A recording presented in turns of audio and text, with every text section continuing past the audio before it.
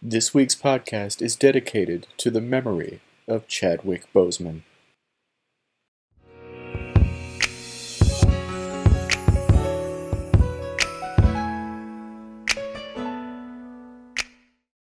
This is Ed from vinylalbumcovers.com. With me, as always, is Dre. And before we get into our topic for the day, I guess it should be noted that we're recording this just a little bit after six my time, 5 Dre's on Saturday. And the day before, as you already know, something truly awful happened, and it's kind of an elephant in the room. So we're going to go ahead and address it a little bit. Chadwick Boseman, absolutely incredible actor, who's been in several big movies up to and including the cultural event Black Panther, which is really what that was. That was no mere movie. He passed away at the age of 43. Scarier still is the fact that he was diagnosed with colon cancer 4 years prior. And so all the stuff that we got from him, that we, not all of it, but almost all of the stuff that we got from him that we're familiar with, that happened while he was in treatment and getting chemo and surgery and all that. That's just blows my mind. So I'll turn it over to you, Dre. Like what were some of your thoughts? Was I the one that told you, or had you heard before? I had heard before. You had messaged me on Facebook. Okay. It's so I was shocked, but then I wasn't shocked when I saw the news, because I remember a couple months prior to that, me and Chantel, my fiance, we had these movie nights that we do where we just chill and watch, like movies on Netflix or whatever we can find, or Hulu, or just rent something, Redbox it. And we came across a movie called 21 Bridges. Really good movie. He's a cop, and he uncovers that there's like a inside job where the cops actually staged something, and he's trying to bring the bad cops down. And we both noticed in that movie that he was noticeably lighter. He was thinner. And, we both were like, I wonder if he's on some kind of new diet, or how people go on these different types of, diets and things like that. And, and then I remember prior to 21 Bridges, I saw him, he was on an episode of NBA, in TNT. He was on the pregame show with Charles Barkley and, Shaquille O'Neal and Ernie Kenny Smith. And I think it was right around the All-Star weekend of 2019, I believe. And, he was slim there too. And that was probably the first time that I noticed that. And I was like, oh, okay. So maybe he bulks up for those other roles or whatever, like Black Panther and Message from Akeem. And maybe that's just how he walks around. That's his weight that he walks around at. And, because how sometimes actors and actresses, they bulk up for roles or they slim down, Sure. The first time I didn't think nothing of it. And then when I saw him on 21 Bridges, I was like, it's kind of weird. Like something just didn't look right. And then I saw him a couple more times after that. And then it was just like, I wonder if there's something wrong with him. But, there was no information on that. He had never announced he had cancer, nothing. And, because, you see him in Black Panther, he looked like a stout dude. He looked, pretty, like a solid dude. And then, seeing him after that, it was just kind of weird. And then when I saw the news on Facebook that he had cancer, it's like, oh, like, wow. Like, I was shocked, but then I was like, it makes sense, but it was still very heartbreaking because he was at the very peak of his career. He gave us, Black Panther. And then prior to that, he played Jackie Robinson in the movie 42 that came out, 7 years ago. And then he was in another movie called Message from Akeem, which was a really, really good Netflix movie. I'm not sure if you've seen that or not. I haven't seen it, no. Really good movie. You should check it out. It came out, I think, in 2016. So I guess right around the time that he was diagnosed, or maybe prior to that, a little bit prior. And then he played James Brown, did a really good job in James Brown, the movie. And then, obviously he was slated to be, going to film Black Panther 2 and Black Panther 3. And now, that's pretty much, up in the air, or I don't know what's going to happen with that. But yeah, it's just very disheartening. He was a protege of Denzel Washington. Denzel sent him to acting school, never told him that he was fronting the bill, but he sent him. And, yeah, I'm sure you know that story. Yeah. Yeah, I do. Yeah. And so it's just very disheartening, man, because he was just a really, really good actor. He's very versatile. He could take on many, many roles, played a lot of historical figures and did really well. and he had so much more to offer. I mean, the guy was only 43, and just an amazing resume, and it's unfortunate he's no longer with us, because he was an exceptional actor, you know. He really was. And on top of that, too, it's like he wasn't. I remember, you remember Patrick Swayze, Yeah, who he passed away from cancer as well, although his was pancreatic. yeah, Um, but there's quite a difference between the two actors in the sense that, like, Patrick Swayze made films that were almost purely meant to entertain. There wasn't much. hmm There was no shade, but there really wasn't too much depth going on there. right, Like, your ghosts and your dirty dancings and your point breaks or whatever, yeah, Wong Fu, like these movies were essentially intended to entertain and nothing else. It hmm always seemed like Boseman was trying to do more. yeah, That he wasn't just acting for acting's sake, or he wasn't just choosing roles because they were entertaining. It seemed as if he was trying to do more. He was really trying to not only leave something behind, but try to make sure that the roles that he picked actually meant something rather than just as entertainment. So I always thinking really appreciated that. very, very spot on. And then two, it's just to your point about kind of noticing it, noticing when things were beginning to go downhill. I'm not going to pretend that I did. I didn't get it. As human beings, I think a lot of times we just kind of dismiss things. Yeah, We fool ourselves. I remember I did that with my mother prior to her passing. She had something was wrong with her, and I never did find out what. But I remember actively dismissing it and yeah, thinking, Ed, you watch too much TV, knock it off. She's fine. And I was right, and I was wrong, and she wasn't. Like all of yeah, a sudden, she wasn't fine. I walked into her bedroom, and she wasn't there anymore.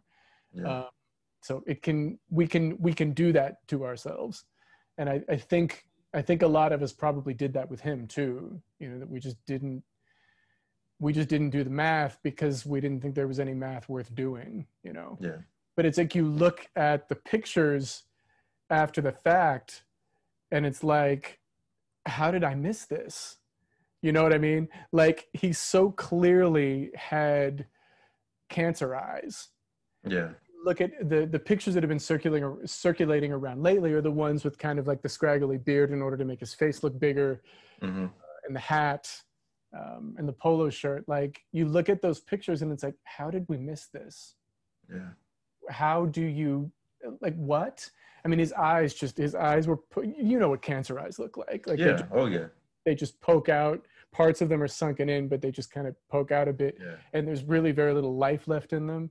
And you look at that, it's like, how did we not see this? It's so obvious now. It's just so completely obvious. And never mind the fact that he kept it to himself. He had every right to do that. hmm If you've got something like that going on, it is your business. If you want to reveal it or not, you don't have to. And he didn't have to either. But it's because he didn't say anything. I remembered seeing it last night when I was on the way to bed. I just happened to get on Twitter and went, why is everybody talking about him now? right, And then, within just a few short moments, I found out, and it just completely took me by shock. I was just completely off balance and had trouble getting to sleep last night over it. It was just, you've got to be kidding me. He's only 43. yeah, And had been dealing with this thing for, as we said earlier, been dealing with this thing for 4 years and had shot movies through it. yeah, I mean, imagine if you can't, like, if you're sick, you're not getting out of bed. Not only did he get out of bed, dude lived, like really lived in the middle of chemotherapy, in the middle of radiation, in the middle of surgeries. Like he lived. He really lived. And it's like now all of a sudden, like the way he put himself across and the projects that he chose, like all that stuff I spoke of earlier, all of a sudden it all makes so much sense yeah. because he knew he was on the clock. Yeah, yeah. And it's very heroic of him to do those things, to kind of lay a foundation, lay a blueprint down for, other young aspiring actors, especially, African American actors, to follow suit. Like, hey, this is what you can do, this is what you can accomplish.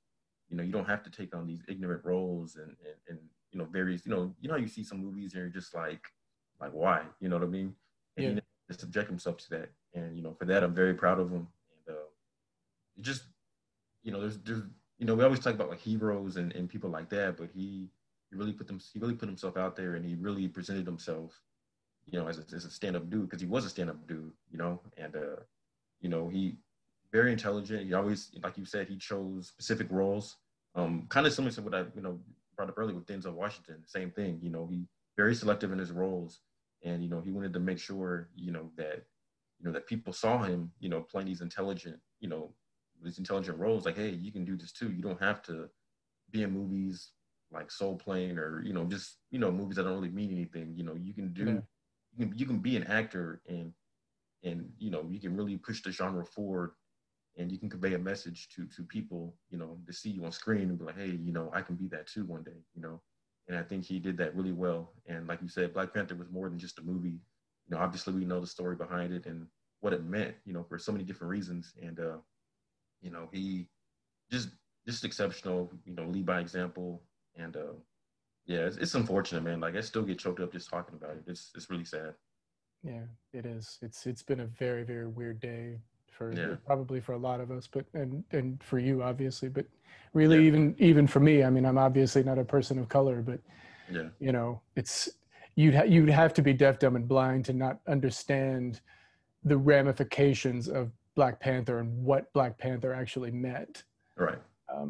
And it doesn't exist without, number one, without Ryan Coogler, Mm-hmm. but it also doesn't exist without Chadwick Boseman. Yeah, he was made for that role.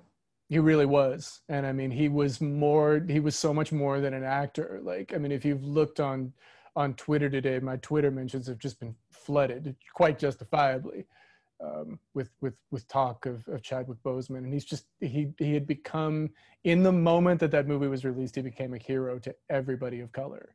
Yeah, and I also remember he did an appearance on the Breakfast Club, maybe a couple months after Black Panther was released. And he was on there. He was talking to Charlemagne and DJ Envy and all them, and he was promoting AfricanAncestry.com, and kind of putting over the importance of Black people going out there and getting DNA tests, seeing where they're from, so they can have a better understanding of their history.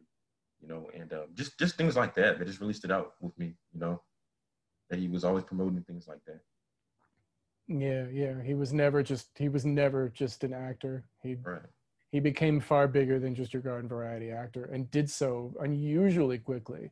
Yeah. It started, like I said, I had seen him a couple times prior to 2013, but it was with Jackie Robinson. That's when he really caught my attention. And then he did James Brown like immediately afterwards. Just like two completely different roles that have nothing to do with each other in any way. Exactly. And he made both of them fly. That's how good he was. Exactly. Ain't many actors that have that kind of range that are capable. I mean, it's ridiculous. On one hand, you've got James Brown, on the other you have Jackie Robinson. And then he played Thurgood Marshall in the movie. I forgot about that as well. That's right, he did. Yeah. Just ridiculously talented individual. Yeah. And he started too. I mean, this was just the beginning. Yeah, it really was. But it's just, I think what's bothering me most is that he did most of those things knowing he was on the clock. Yeah. And probably in pain through some of it, if not most of it. Yeah. Colon cancer is not an easy one. Pancreatic cancer is absolutely evil, but colon's not easy either. Yeah. And he was shooting movies through that. I mean, we saw what he looked like in Black Panther and how jacked he was for it. Yeah, he looked like $1 million. Like, he looked amazing. And he wasn't. Yeah, and that was like 2 years into cancer. Who knew? Like, yeah. It's probably one of the most inspirational things I think I've ever seen, just as a human being, to see somebody put themselves through that, because he understood, and Ryan Coogler did too for that matter, understood the cultural impact of what they were doing. People of color were finally getting something that you should have gotten decades ago. People of color were getting a real, honest to goodness superhero. Yeah. And he knew what this meant and how heavy it was. Yeah. And he just took it on and just made it fly. Yeah. And that will never, ever be forgotten, no matter what happens. That can never be forgotten. Black Panther is an instant classic. Yeah, I definitely agree with you. just for what it's done for not only what it's done for people of color, but what it's done for all of us. Just Yeah, watching that kind of thing and seeing what the whole thing represents. It's just even just as a Caucasian male, it's inspirational, and so was he. I agree. I definitely agree with you. And we're really gonna miss him. I hate that we don't get to see what's next. Apparently, there is one more in the can. Okay, that's good. So we've got another one coming, but after that, that's kind of it, and that Yeah, really sucks. yeah, So yeah, condolences to everybody that loved him. Condolences to his entire family, of course, and we are clearly feeling it. Um, but um, but okay, let's have a little fun here. So Dre and I talked about a couple of topics that we could do, and we have been so deadly serious up until this point, and we're not going to be so serious this time because I had this idea in the middle of the week about artists who basically bit off of other artists in order to be successful. hmm Um, and I don't know why it came. No, I do know why it came to me because I was listening to one of the artists. I know exactly why it happened. And I'll explain more about that later. All But right, I'm going to be charitable and I'm going to let you start and then I'll come in after you. Do you have all one? right. Yeah, so you brought this up prior to what's going on because I had a different topic in mind. I thought we were going with that, but Like 10 minutes, but no, yeah, no, like almost a half an hour before. So he's doing this with very little warning. Just yeah. putting that So out. one of the first artists that came to mind, she's pretty recent. She's been out for a little bit, but she's obviously she's not too old. This generation obviously knows her. I think you know where I'm getting at. Yeah. Sierra, Sierra. Uh, Oh, no, I didn't know you were going to do Sierra. I was thinking you were going to do someone else. Okay, go ahead. yeah, Sierra. Obviously, I mean, the minute I heard her, I think it was uh, 1 2 Step. I forgot. I can't think of the name of the song off the top of my head. And then Goodies. Yeah. Oh, goodies, I'm definitely. Yeah. I know what thinking you mean that's now. Aaliyah. Yeah, it is. That's clearly Aaliyah. Yes, You it know what I is. mean? So it Missy is. Elliott's there, and she's on the track too. And I'm just like, this is literally like they're going for the 2000s version of Sierra. The dancing and the choreo, all that stuff. That's completely Aaliyah. Yep. Agreed. It took me a while to really kind of warm up to Sierra because of that. Because I'm just like, she's not Aaliyah. Like, you know how Not at all. when you like you remember somebody so vividly and then somebody else comes along and they're doing the exact same thing, you're just kind of like it's kind of like in sports, like when Jordan came along and he revolutionized the game. He had to be like Mike commercials and all that stuff, and then here Yeah. comes Bryant, and a lot of people are looking at Kobe like he's just ripping off Michael. Move for move, everything. The way he talks in his interviews, all that stuff, and that's what Sierra was practically doing. Mm. But I will give Sierra credit though; she has kind of evolved into her own. Um, she's had a really, really good career. She's had multiple hits, multiple platinum albums, and She has, yeah. she's doing really well. Very attractive young lady. She's been in the business for what? It's been what, about 14, 15 years now since her first solo album came out. Yeah, a long time. And she's not as hot as she was, when she first, came out, but she's still relevant in the world of R&B, you know. Yeah, a bit, yeah. Yeah, so when you brought this topic to me, I think that was literally the first artist that popped into my mind. I mean, there's probably many, many more, but that was the one that for whatever reason it's immediately popped into my head. There's another one you're going to come up with, so I'm not even going to touch her. But and actually, when you said, sorry, my glasses are trashed, and they Yeah. still are. That didn't do any good. But okay, so when you mentioned Aaliyah, I thought of another one Mhm. that bit completely off of Aaliyah, although I don't think it was her intention. Do Okay. you remember Kylie Dean? Kind of, but not really. So Kylie Dean was discovered by Timbaland. There's the Aaliyah connection. So she comes by this connection, honestly. Mhm. But for number one, she has an incredible voice, far better than Sierra ever thought to be. Yeah. She was but when she showed up, here's the uncomfortable thing that the white guy is going to tell you. Just for anybody that's thinking about biting off of Aaliyah, Don't. Aaliyah is sacred. Knock it off. Don't Yeah. do it. You will fail. We will laugh. We will laugh at you. Yeah. We will play you. Don't do it. It's not worth it. Don't hurt yourself. Yeah. But I agree with you about Sierra. Like that was a major hurdle for me, and I never got over it. You did, I did not. Because she was just so derivative. Yeah. It's like we already did this, and Aaliyah can really sing, and you can't. Sorry, but it is what it is. But Kylie Dean could, like, really, really sing. She's a Caucasian lady from I believe she's from Arkansas, and she put out this tune that was just dripping in Aaliyah, called "Make Me a Song." This was in the early 2000s. Can you make me a song? Like that sounds very familiar. Rock the boat, la, la, la. I think I've heard that before. That sounds very familiar. Yeah, I'm sure you've heard it. You of all people would have noticed. But I remember it started to get some rotation as a video, and I thought, well, look at this, a white Aaliyah. Because that's exactly what it was. Like I imagine in the studio that they probably wanted her to sound like that. Yeah. So they put her through that. Plus, she was signed to Beat Club, which is Timbaland's label. Mm-hmm. They probably wanted her to sound like that. And she did. She did it. It was just dead on. I'm like, this sounds like a Lost Aaliyah track because it's that dead on. Mm-hmm. But then she put out like "Who Will I Run To," and which was kind of a ballad. And she only got to the point where she was putting singles out. She never got an album out. "Make Me a Song." Was that? I'm sorry? Why was that? Because "Make Me a Song" didn't do anything. Oh, okay. So everybody went, "Oh, look, Walmart Aaliyah." Yeah. And it was just like I said earlier, like you're gonna get played if you try to come out like Aaliyah. And she tried to come out like Aaliyah. She got played. Nobody paid attention. To the point that when she came out with that ballad, "Who Can I Run To," which is an Underdogs thing, nobody paid attention. Yeah.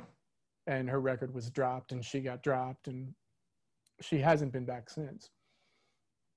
She does some indie things here and there, and she's very good. Like if you've ever heard "Who Will I Run To," the woman can flat out sing. She's got a great voice. So the "Who Can I Run To," was that supposed to be like a cover of like the Jones Girls or Escape?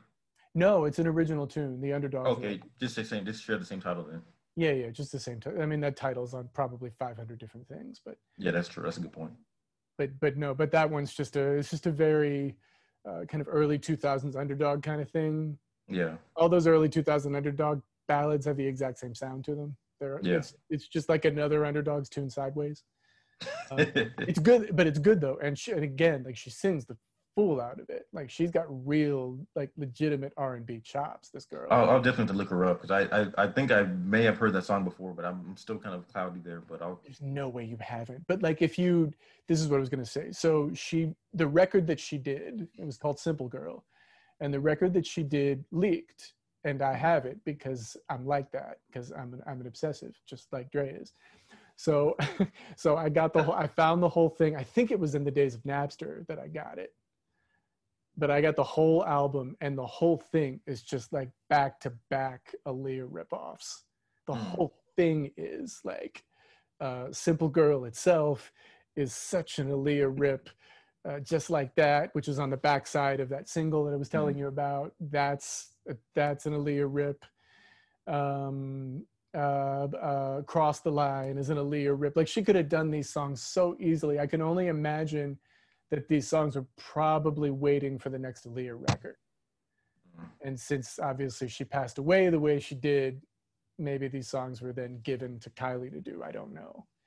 Yeah, and that's very possible. And there was another girl too that just came out within the last like 5 or 6 years. Her name was Tink, I believe. Yeah. And I don't know, Timberland, he said he had a prophecy or he had a dream that he was supposed to give 1 million to Tink, and she sampled it, but I just wasn't impressed though.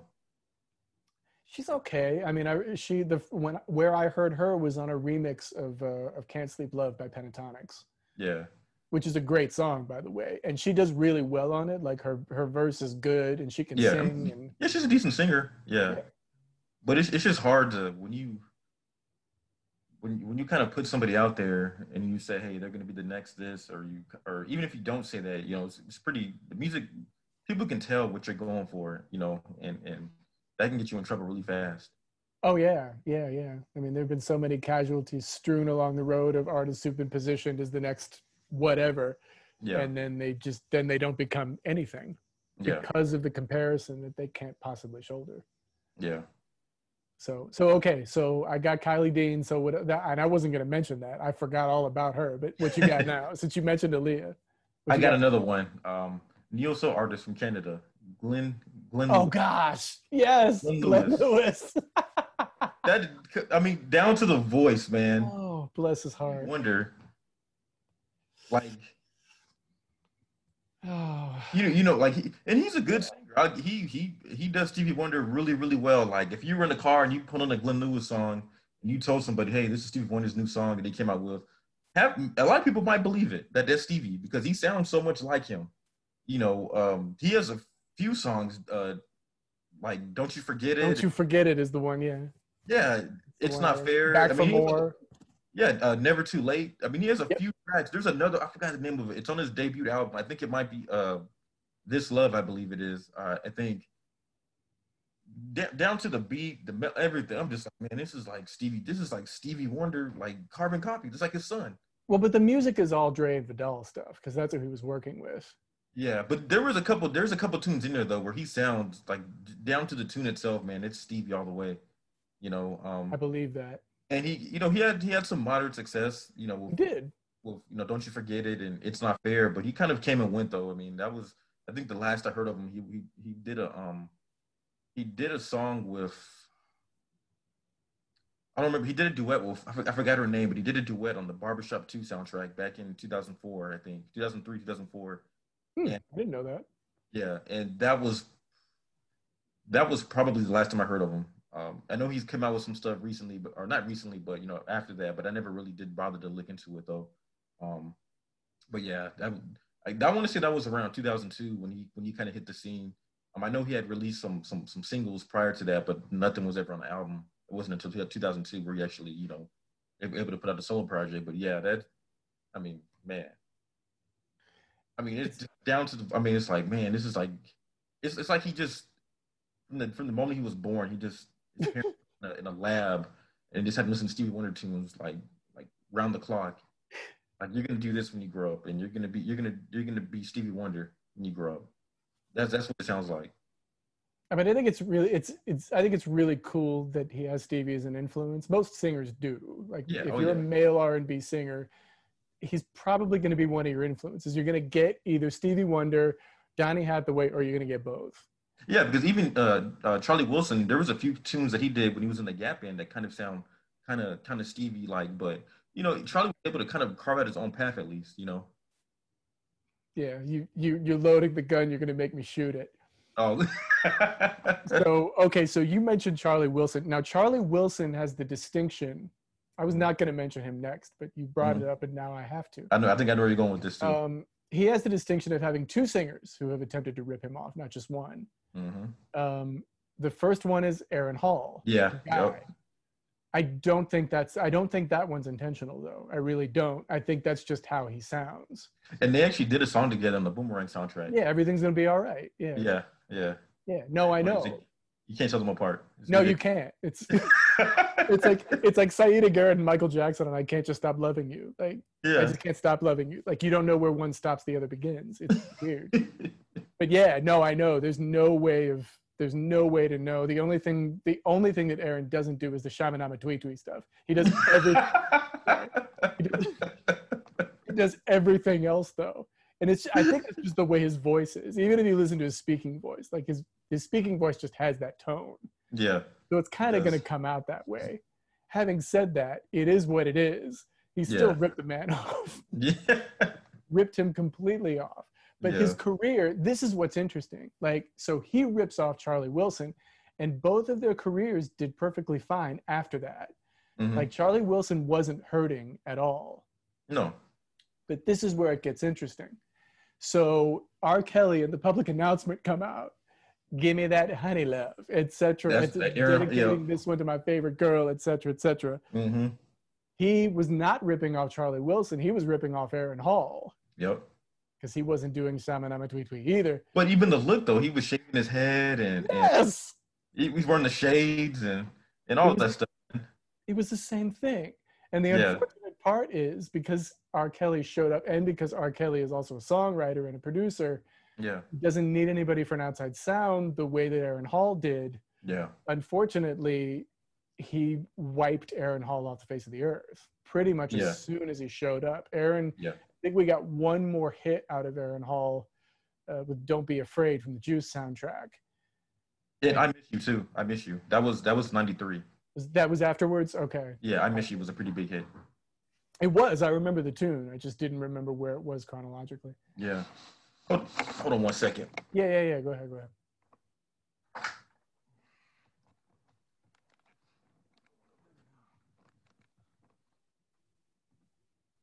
Sorry about So Dre is obviously moved because reasons.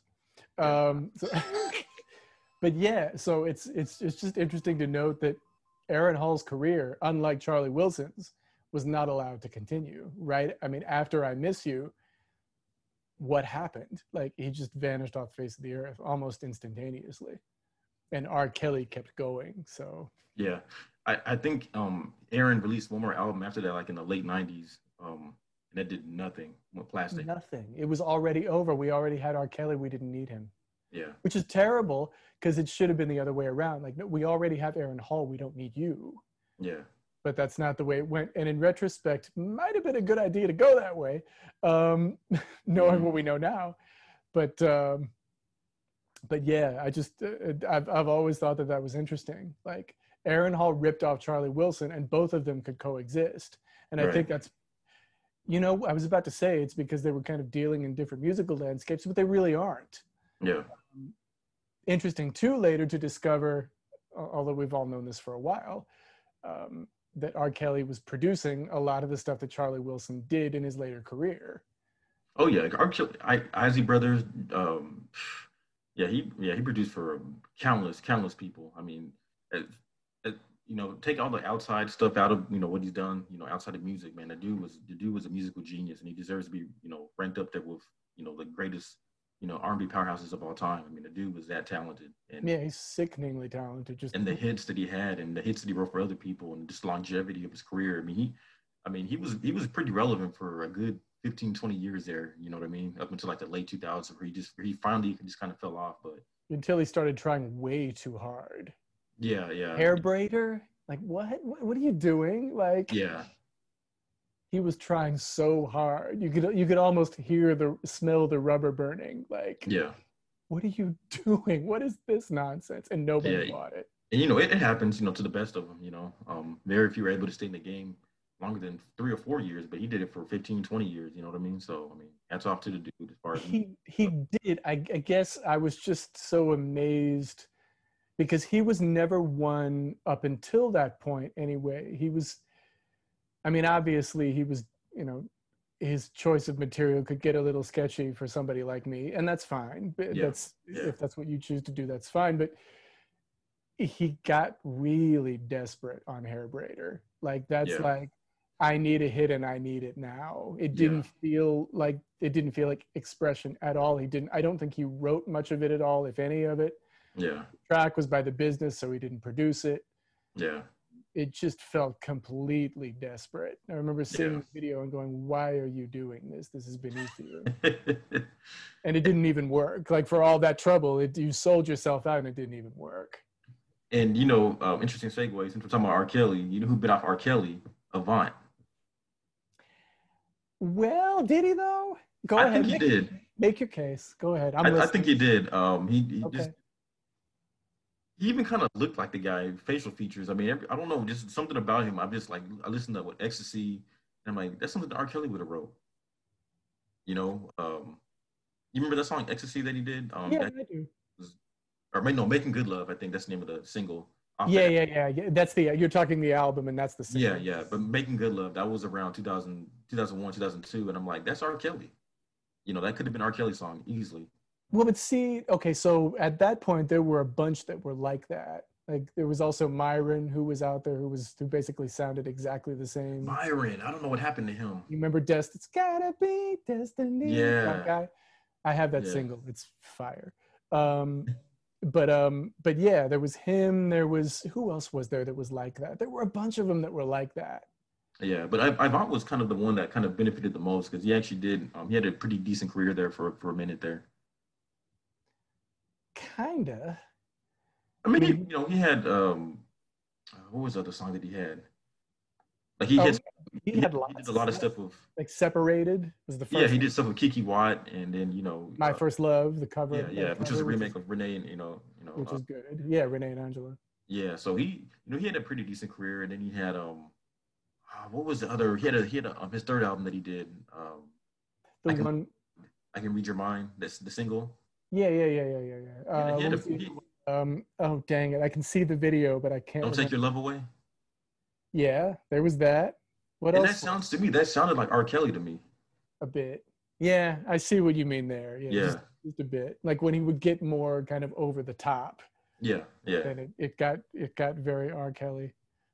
Dang it, this is bothering me. I have to look it up now. All right. What is that stupid song? I can't think of it.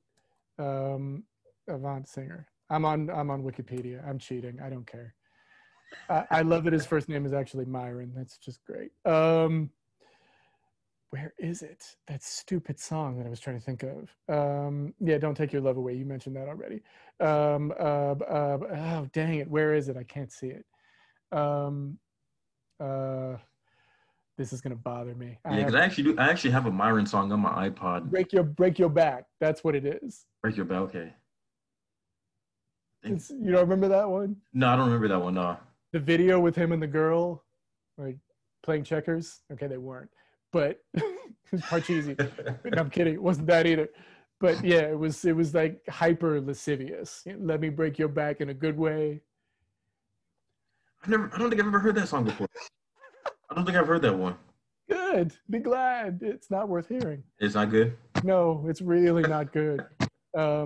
His best thing I think would have been Lie About Us, which is decent, that he did Mhm. with Nicole Scherzinger from the Pussycat Dolls.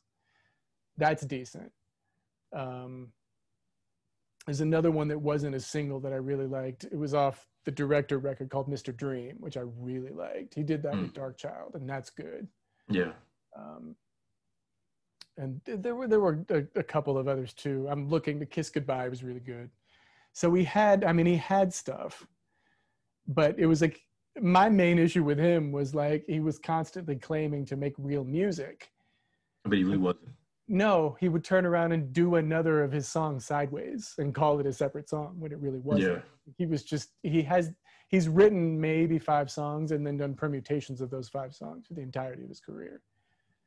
But it was more that than anything. But now that you've said a couple of things now about the whole R. Kelly thing, and I kind of get it now. Yeah. I can see how you could get there. It just goes to show, man, that because you can trace it all the way, like you say, you can trace it all the way back to Stevie Wonder. Charlie Wilson kind of bit off Stevie, and then Aaron Hall bit off of Charlie, and then R. Kelly bit off of and then so forth and so forth. So it just goes to show you the kind of influence that man had. Yeah, yeah, no, that's true. That's true. Yeah, because it's really all sourced from. Excuse me. It's really all sourced from Stevie. Yeah. That part of it anyway. That branch. Yeah. So I have another one that has been getting on my nerves for decades. All right. And I've been waiting to say this. And darn it, I'm going to say it now. And you're going to like it. So back in 1974, an artist surfaced named Michael Bulletin. Michael Bulletin. Yeah. He was kind of positioned as like a folk rock artist kind of thing. Okay. He recorded for RCA. He released a couple of records, the first of which is actually on the site because the cover is just magnificent. So I put it on the site. I have yet to hear the record, and that's not true. I've heard pieces of the record, and it's absolutely terrible. YouTube is great for that. But the cover is amazing. There are a few things like that on the site where the cover is just so great I couldn't ignore it, and I spent the $5 and got the album just to scan it and put it on the site because it's incredible. It's so good. It just screams 70s. It's the most amazing cover, and it makes no sense based on the music on the record. Yeah. But it's just you have to see. It's the coolest cover. But anyway, so he did 2 records for RCA. Neither of them did anything. He got dropped. La la la. It happens.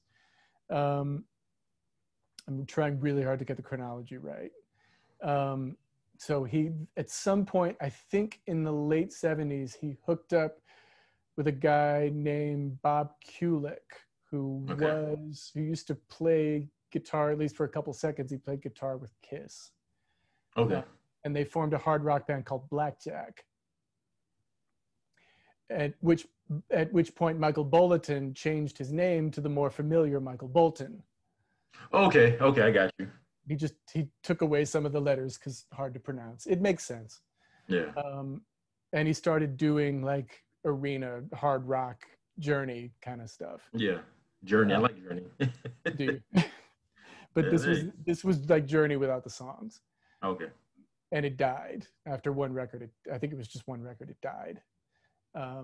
So then he somehow ended up with a contract on Columbia. I think Blackjack may have been on Columbia too.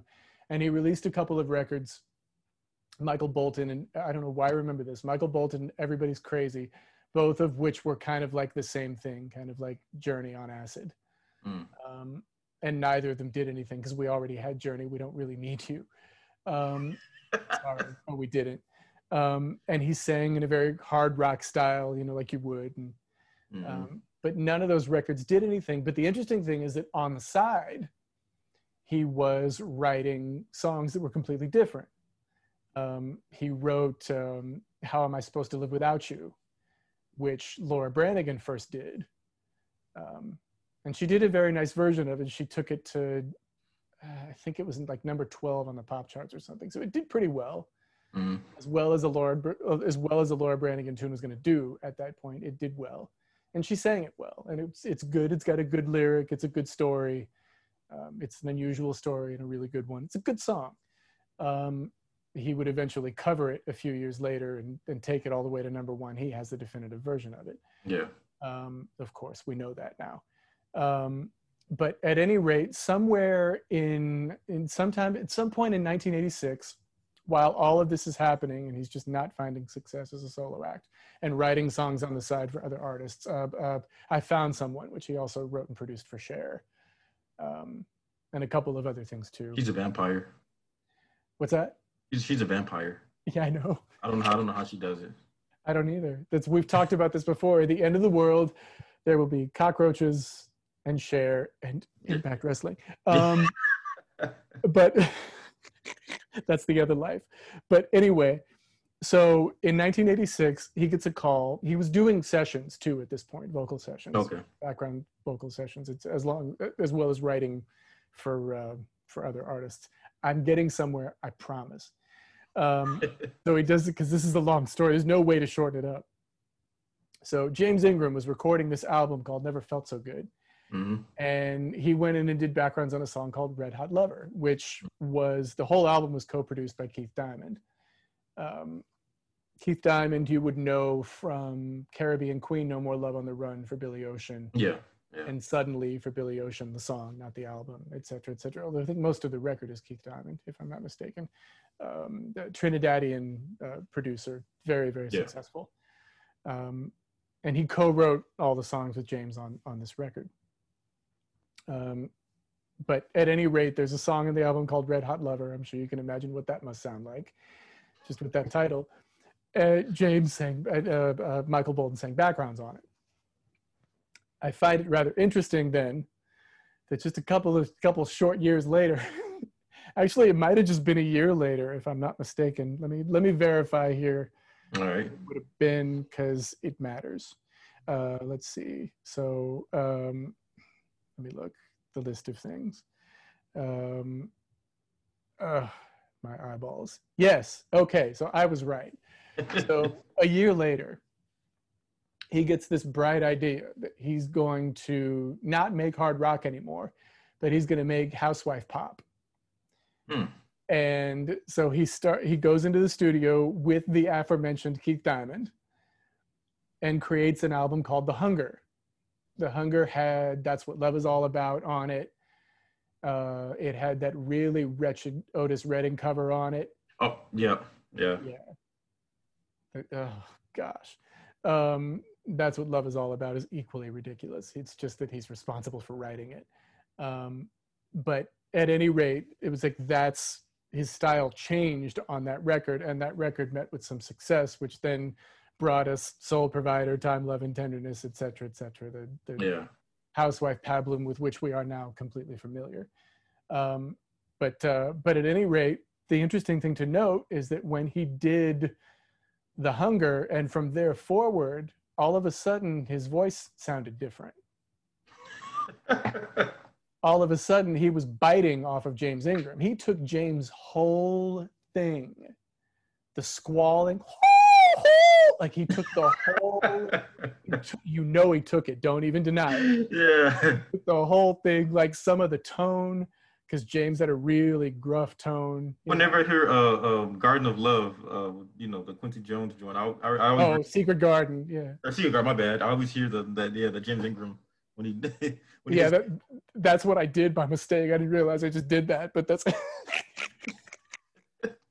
but he did it on everything, and it was, but from him it made sense because it was his thing. That's a trademark. Yeah. It's a trade, but nobody else did it other than, I mean, David Ruffin kind of did it, but he did it a little differently. Yeah.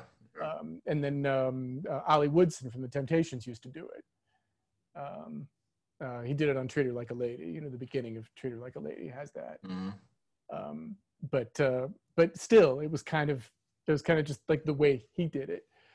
But Michael Bolton was biting off of James Ingram, like bit his whole thing, because James Ingram he was known on top of doing, R&B. He was not afraid to sell out and you do what you got to do, man. Yeah, no, you do. No real shade there, but like he was not afraid of doing pop songs. Yeah. Duets with Linda Ronstadt and Patty Austin, et cetera, which most of those tunes are basically just pop tunes. It's just what they were.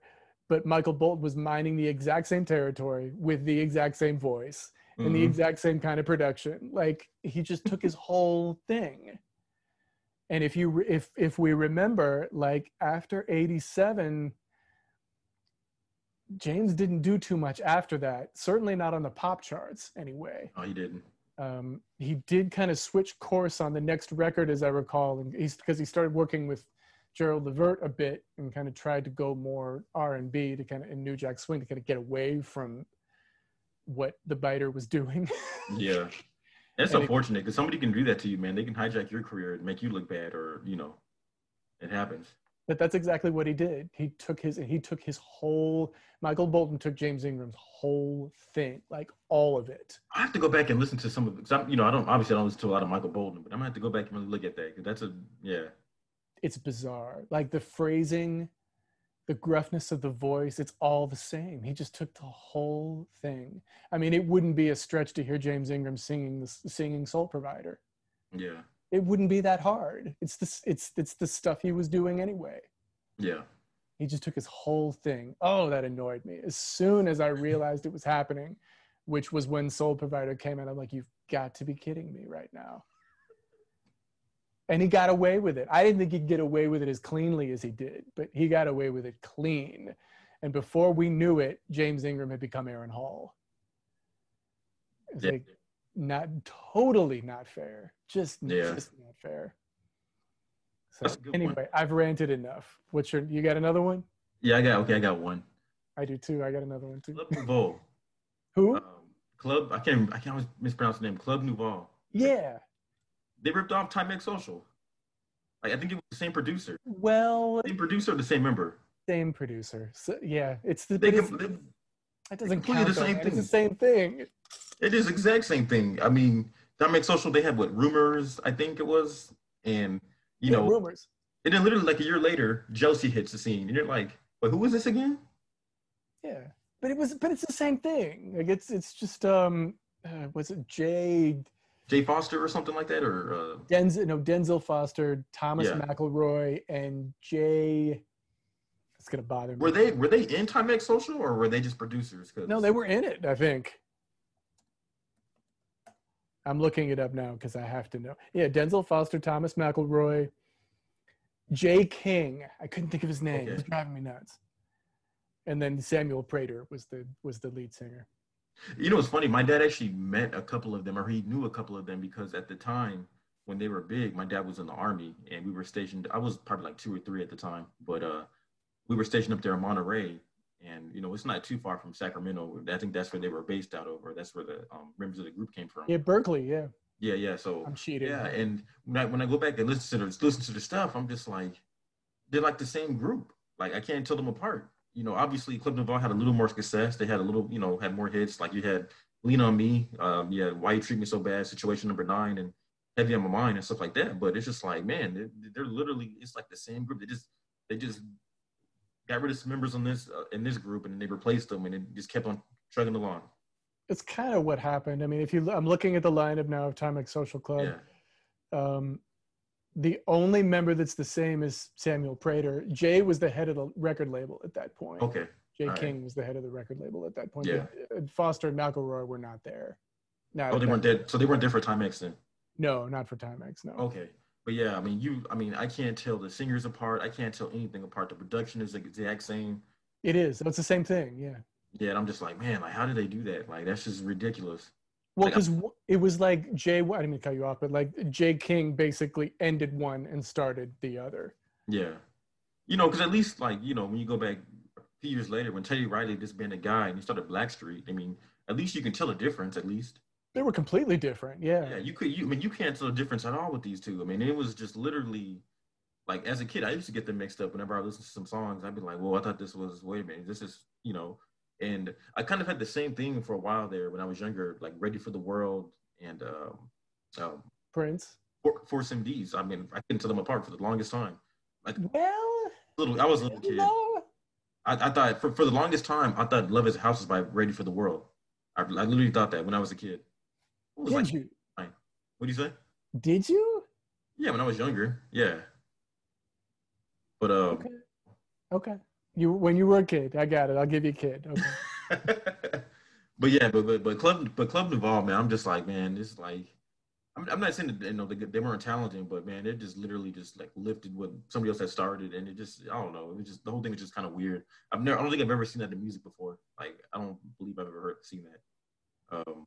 I know they tried that with Maurice Lucas with New Edition when he started New Kids on the Block. I mean, there was kind of a similar Oh, thing. Maury Starr. Yeah. Memory Star. But even then, you can kind of tell a difference. There was a difference there, but yeah, but these two, man, they were just literally identical. The singing style, the production, everything. Well, I mean, with New, it's good. It's interesting that you brought that up because, Yeah. New Kids was basically revenge. Yeah, and he actually sold more of New Kids on the Block. Well, I wonder why. Yeah, yeah, I mean, I'm a white guy. I can be real about it. Like that's what it was. yeah, yeah, He could do more because of this. yeah, pretty much. So. But I mean, the major difference between those two groups is that one of them had a distinctive lead singer and the other did not. Yeah, Obviously, New Edition had Ralph Tresvant. yeah, and then later on, Johnny Gill. And Johnny Gill later, but even when Johnny Gill showed up, he was clearly second fiddle, and Ralph was the lead singer. Yeah, Clearly. Right.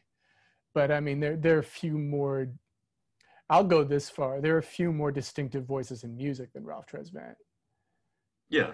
Yeah. He's just got such a unique voice and knows exactly how to use it. And interesting to note that he was able to continue to work after Candy Girl when his voice changed.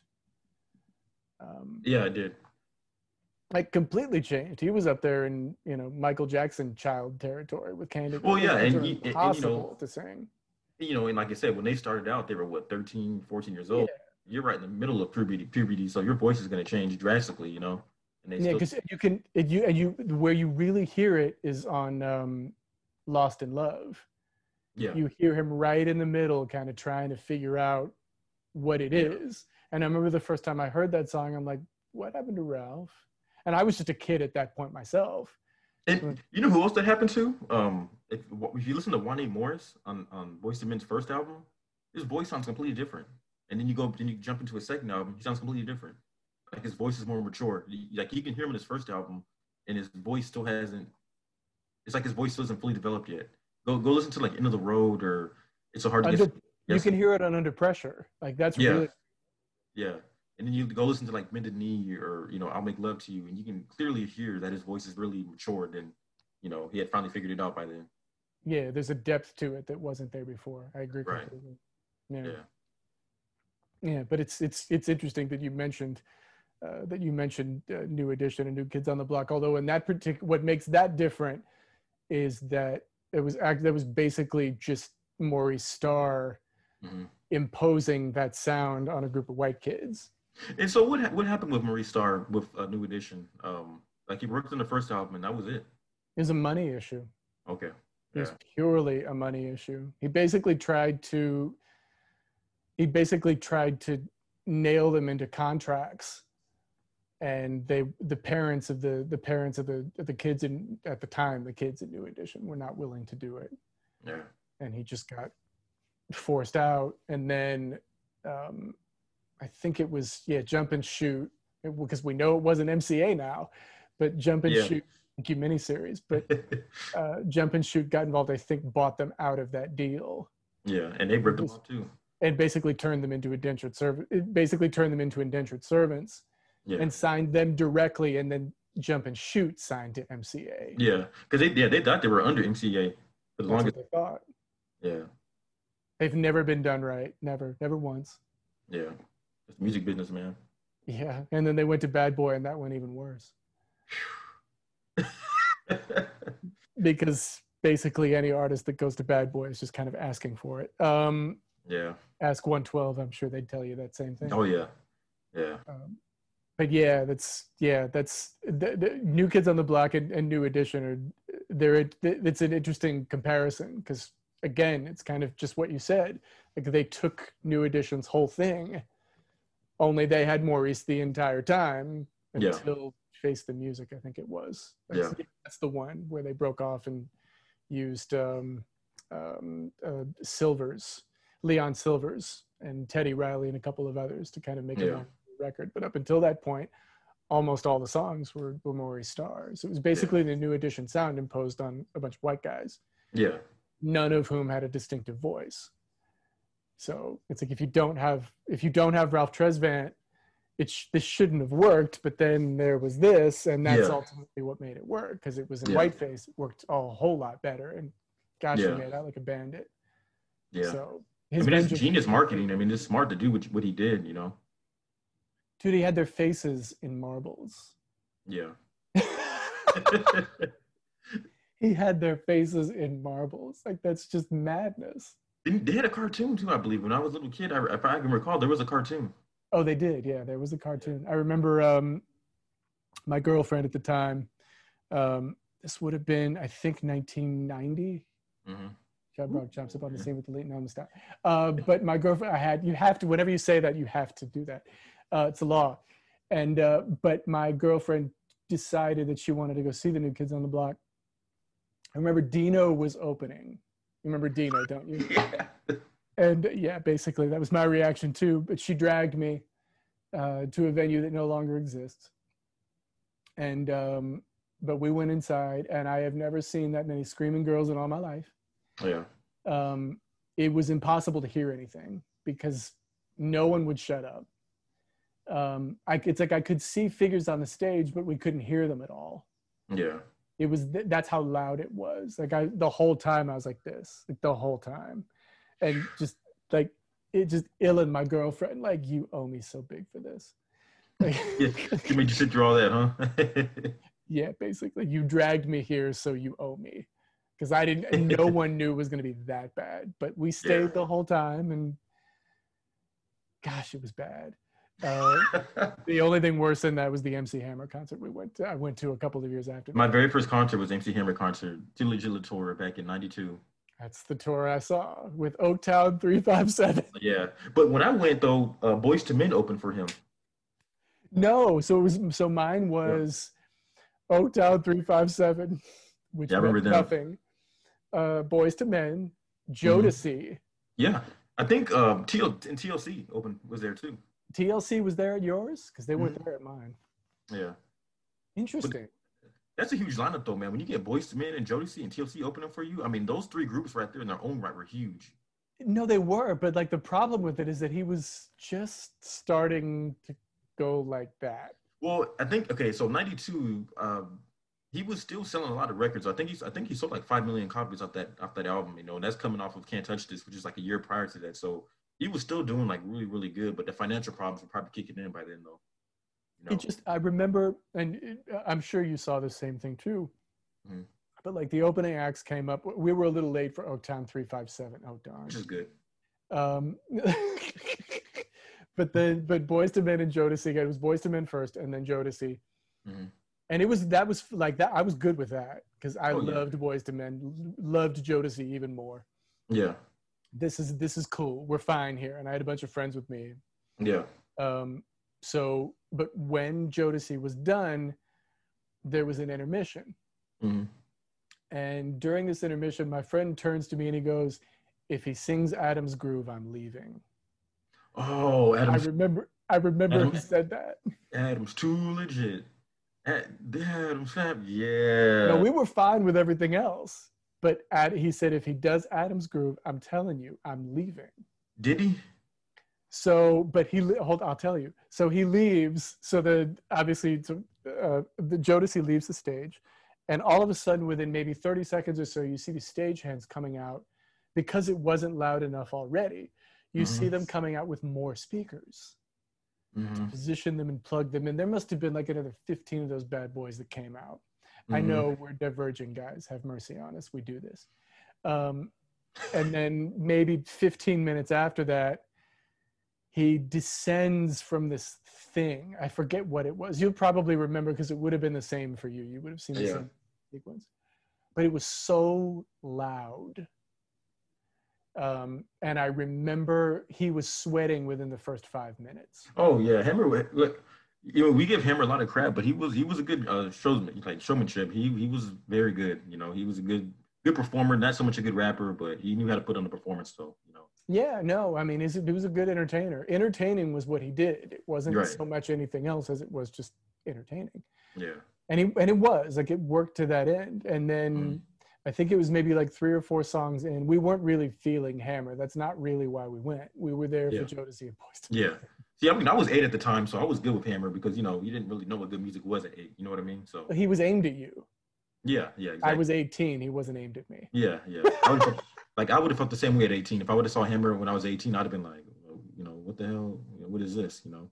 Because he got up and there was like 5 of us together and we were all looking at each other like, Yeah. how much of this are we going to put up with? Because I remember I had a date when I was in, I think it was 16, and went to go see Nelly, and I just was like, Oh, whatever. gosh. You have my sympathies. I mean, he Uh, makes, you know, his music is catchy, and you know, it does well, but I just couldn't.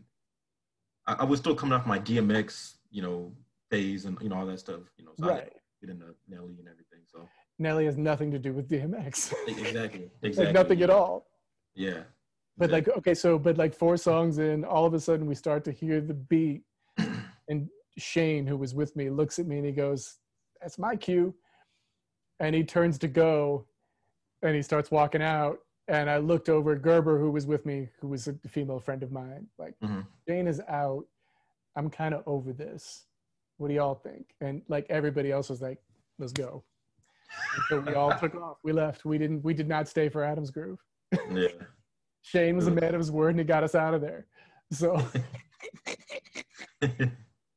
so yeah, it's Hammer wasn't worth it, but Yeah. everybody else was. Well, okay, Oh maybe not yeah. like Town 357, but Boys to Men and Jodeci were fantastic.